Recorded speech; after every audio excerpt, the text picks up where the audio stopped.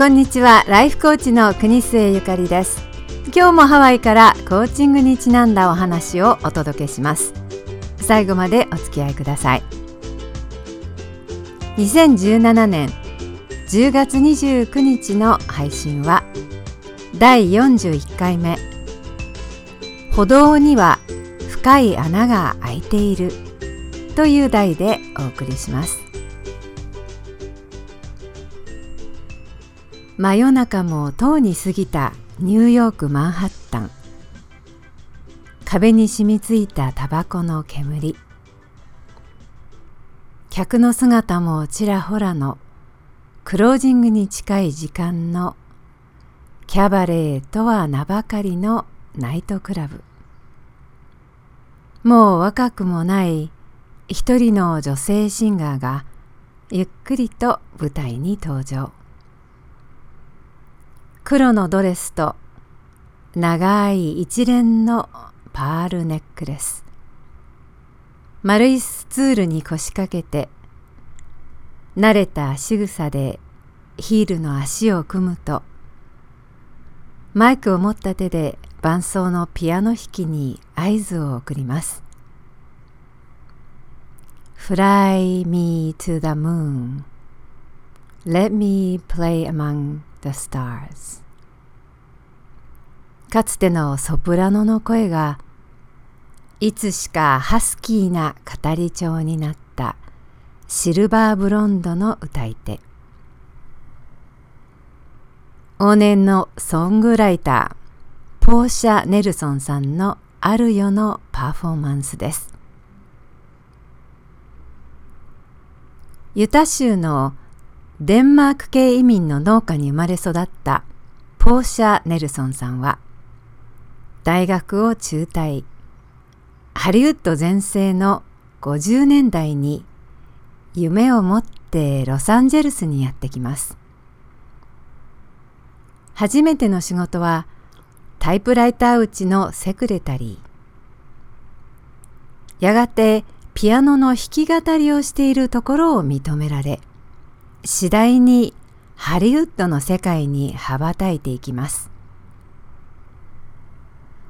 主演女優や大型歌手にはなれなかったものの、サウンド・オブ・ミュージックの映画にジュリー・アンドリュースの脇役で登場したり、マレーネ・ディートレヒの歌を書いたり、俳優のロック・ハドソンの歌唱コーチをしたりと、十分華麗なハリウッドの世界に生きた人でした。女優やシンガーとしてだけでなく、ソングライター、詩人としても作品を発表し、多彩なキャリアを持っていた女性です。50代を過ぎて、ポーシャさんは乳がんを患います。スモーカーではなかったのに、長年煙の蔓延するナイトクラブで過ごしたのが悪かったのか。乳がんは転移し、最後は喉頭がんと舌がんで亡くなっています。このポーシャ・ネルソンさんが残した一つの詩があります。5つの短い章からなる辞典という題がついています。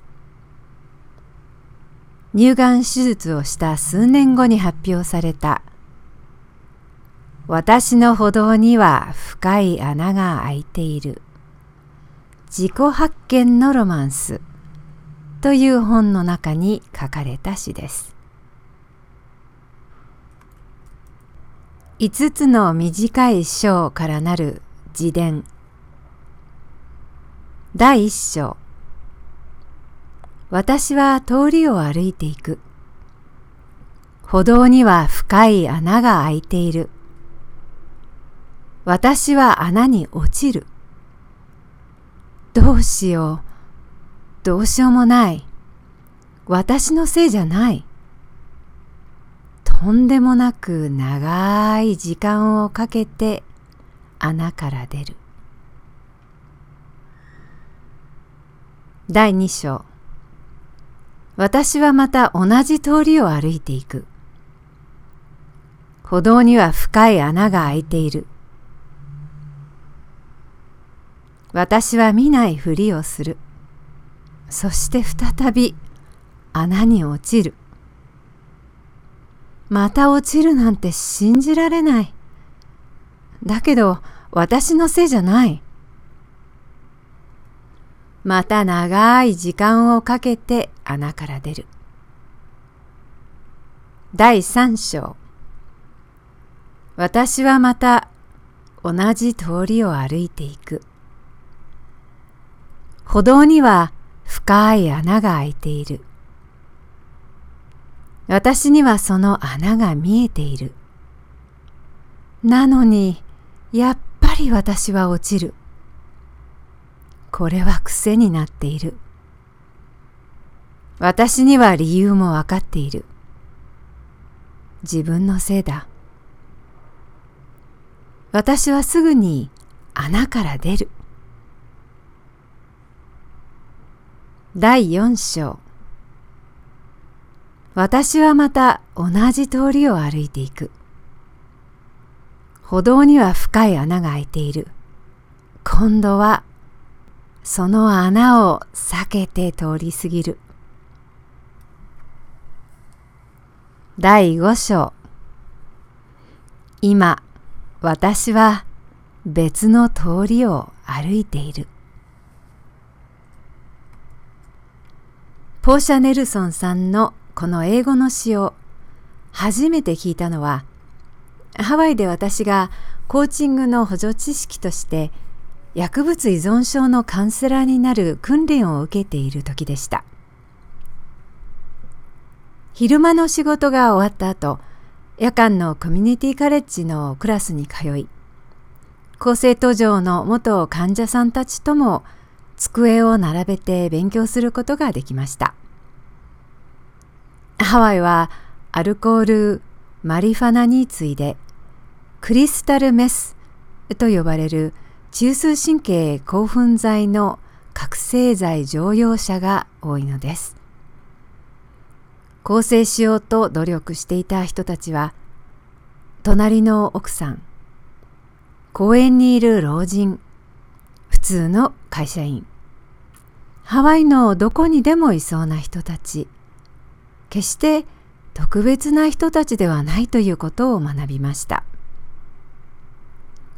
10代の中毒患者を持つ家庭は、その煉獄のような中毒生活を涙ながらに語っていました。南太平洋の楽園ハワイの違った面に触れることのできた機会でした。ポーシャ・ネルソンさんの自分の通る歩道の深い穴は、この人たちが何度も何度も落ちて、分かっているけれど落ちて、そして這い上がってきた深い穴でした。まだ同じ通りを穴を避けながら恐る恐る歩いている人もいました。やっと別の通りを歩き始めたばかりの人もいました。読み上げられたポーシャ・ネルソンさんの詩を聞いて、何人もの人たちが深くうなずいていました。5つの短い章からなる自伝は、心理学や自己啓発の分野でもよく引用されている詩です。この詩はそれぞれ解釈は違うと思いますが、多くの人たちに自分の人生に照らし合わせるツールを与えてくれているように思います。それぞれが自分がいる場所を見つけて、自分の癖に気がついて、自分のペースで穴から這い上がって、自分の歩道だけでなく、誰の歩道にも大きな穴が開いているんだなと気がついて、皆頑張っているんだなと